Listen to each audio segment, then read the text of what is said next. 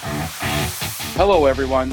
I'm Sean Nason, CEO and founder of Mophie, and I want to welcome you to the Combustion Chronicles podcast, where bold leaders combine with big ideas to make life better for all of us. We're excited to depart from our usual programming for a few weeks, so I can step away from my hosting duties to dig into the world of experience ecosystems with my good friend and fellow maverick, Zach Hamilton. Zach currently serves as the Chief Experience and Strategy Officer at Chatter by Stingray.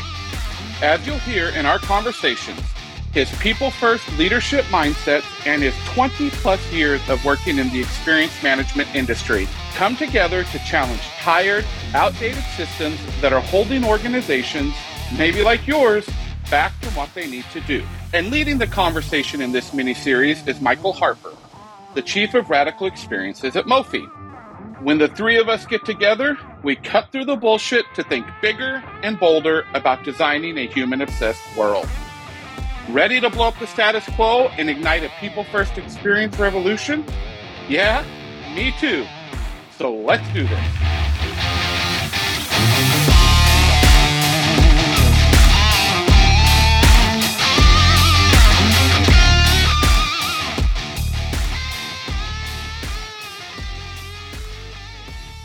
On this episode, we are going to continue our conversation about rethinking experiences with Zach and with Sean, talking about this disconnect that we're experiencing, even just as consumers, right?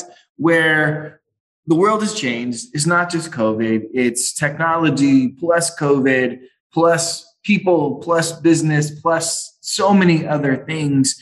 And there is disconnect between what people want and what companies are able to deliver. So Zach, can you talk us through this battleground of experience that you see out in the world when you talk to people? If you talk to any executive leader within a brand and you say, hey, what are your strategic goals for the next 12, 18, 24 months? Typically what you hear, what I call the P&L answers, right? We want to increase same-store sales revenue. We want to hit X in annualized revenue. We want to increase our margins. So we want to lower the cost to serve.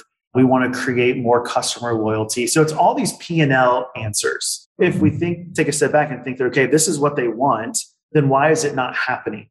Well, it's not happening because the brands are not delivering those experiences that we want as customers, as consumers, even employees, the brands that we want. And so what we've seen even pre-pandemic is significant rounds of layoffs every year because we're trying to cut costs.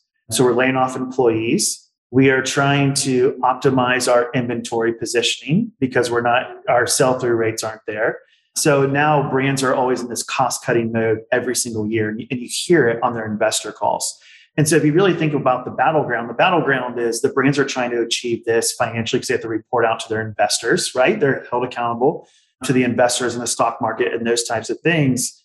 And customers are saying, hey, I'm not having a great experience, so I'm just going to go explore a new brand. I'm going to go to a new brand that's going to give me that desirable, aspirational experience that I want. And so that's the battleground. The battleground is how do we deliver aspirational experiences, knowing that they may take 6, 12, 18 months because we have to go through change management as an organization, but also balance that P&L fiduciary responsibility at the same time. We talk about competitors all the time. And one of our favorite questions we ask companies is, who is your main competitor? And they'll tell us, and we're like, no, in terms of experiences, who is your biggest competitor? And they'll say their traditional answer of this other person in our industry. And the correct answer there is not the other people in their industry that they are going nose to nose with. It really is the competitor has become the people that they've had their most recent experience with. So if I am trying to get my driver's license renewed and I'm at the DMV, I'm not competing against other states' DMVs or either other government offices. What I'm competing against is what I just purchased on Amazon, because that is now my expectation of experience and my expectation of service. Yeah, right. Michael, we also talk about, we all have cell phones, smartphones, right? This is our biggest competitor as well. And And Zach, I love where you were talking about retail. What's interesting is on the flip side of that, even though, Michael, we've done a ton of work in the healthcare space, and this battleground is just as big, but they take it from a different approach because it's not about P&L as much. It's not about a product, but yet there's this huge canyon of battles happening. Imagine like Lord of the Rings or Transformers or something that happens like particularly within hospital systems, right?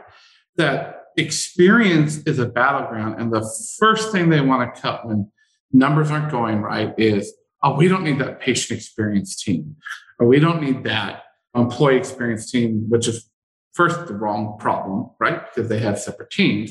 It should all be owned by somebody else. I remember very recently, Michael and I were in a meeting. We said, who owns employee experience for this health system? And people laughed. Like senior leaders in this health system laughed because they all looked at each other and went, we don't have a clue. Yeah. It's a battleground that's ripe in every industry. Yeah. Especially with healthcare becoming more and more deregulated, right? You have the Amazons of the world now who you can fulfill your prescription through. So they have a monthly prescription service. So healthcare is becoming more and more deregulated, and it's giving us choice, right? Because insurance companies now have to keep pace, and they have to create their in and out networks. And those networks continue to grow larger for in-network because patients are demanding that. And so if you think about the benchmarking, right? Benchmarking has become like this favorite thing, Michael, you alluded to it earlier. I always say there's two things you benchmark against. One, you've already mentioned it, is that experience that we just had. The second one is with ourselves. Too many times we want to benchmark ourselves versus competitor X, Y, and Z. But to me, it really is, how do we benchmark ourselves internally on the actions or inactions that we take? And how does that impact the experience that we want to deliver? And if we benchmark internally against ourselves, that is applicable to any industry, retail, restaurant, financial services, healthcare, right? What are the actions that we're taking? Is it creating a better experience, or did we just introduce more friction? And so too many times experienced leaders and executive leaders, and this is what's causing the battleground, is they're so focused on our competitor versus ourselves and how we're creating and delivering on that brand promise or that experience promise. But the grass is always greener, right? We always want what someone else is saying. So I'm a leader listening to this. It's a battle. We're in a battleground. How do I win? What am I supposed to do, especially when all of this feels so big? You can't call a full company meeting and make a couple announcements and all this happens. What do I do? How do I win? Yeah, such a great question. So typically what I like to do when I'm with clients is really say, let's just take a look at the experience over the last 18 months. Let's take a look at those benchmarks. Have they improved or have they not improved? But yet it's why. Why have they not improved? And that really where it comes down to that feedback, right? That you get, the open-ended feedback when we're asking customers, for example, how can we improve the experience? And typically what you see is brands get so obsessed with the benchmark, they don't peel back the next layer of why. Why is this happening? Why are we churning customers? Why are we not creating loyalty? Why are the number of shopping trips this year down year over year and continue to down? It's answering that question why. So it's taking feedback and connecting the dots to business outcomes. And now what you've done is you've just said, these are the experiences that we've created, and here's the business outcome.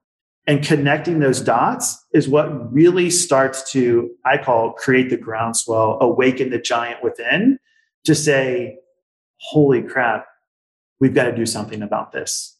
And so the first step is, as an organization, can you connect the dots between the experiences that you're delivering and the direct business impact that they're having? Michael, I'll add to that just this principle of, can you call a whole company meeting and say two things? And there's a part of me that says yes to that. And you know that I believe, and I have my little 3-point sermon that I always preach, Michael, that you love. And I'm laughing at that because I don't know that he loves it, but He does not. You know, that the leaders need to have 3 key things. They need to love people. They need to be transparent in what's happening, right? And so it's okay as a leader, as a C-suite leader, to stand up, and the third one is to build relationships, right? But to stand up and tell your organization, we need to fundamentally make a shift culturally. We're going to do it as a company. And I, as your CEO, am being transparent to say, here's what we want to do. We're going to need everyone to do it. And it's going to hurt a little bit, but we're going to do it. We're going to do it together. And I think employees, if more C-suite leaders would stand up, particularly CEOs, and say that to their companies, people would get around it. Yeah. And I think the last piece of that too is, when was the last time you experienced your own brand as a consumer or as a frontline employee? And so too many C-suite leaders don't experience the brand. It reminds me of the show Undercover Boss. That I truly believe was foundational transformation work for them to truly understand the employee experience. But can you do that and experience the brand to see what do our customers experience? What a fantastic conversation for us with Sean and Zach here. Thank you so much. And we will continue our conversation soon. Thanks so much for listening to this episode of the Combustion Chronicles. If you've enjoyed this episode, please take a few minutes to subscribe, rate, and review our podcast. Remember that I'm always looking to meet more big thinking mavericks. So let's keep the conversation going by connecting on LinkedIn. If you want to discover more about human-obsessed, maverick-minded experience ecosystems, go to mofi.co, where you'll discover ideas and resources to help you ignite your own experience revolution. As always, stay safe, be well, and keep blowing shit up.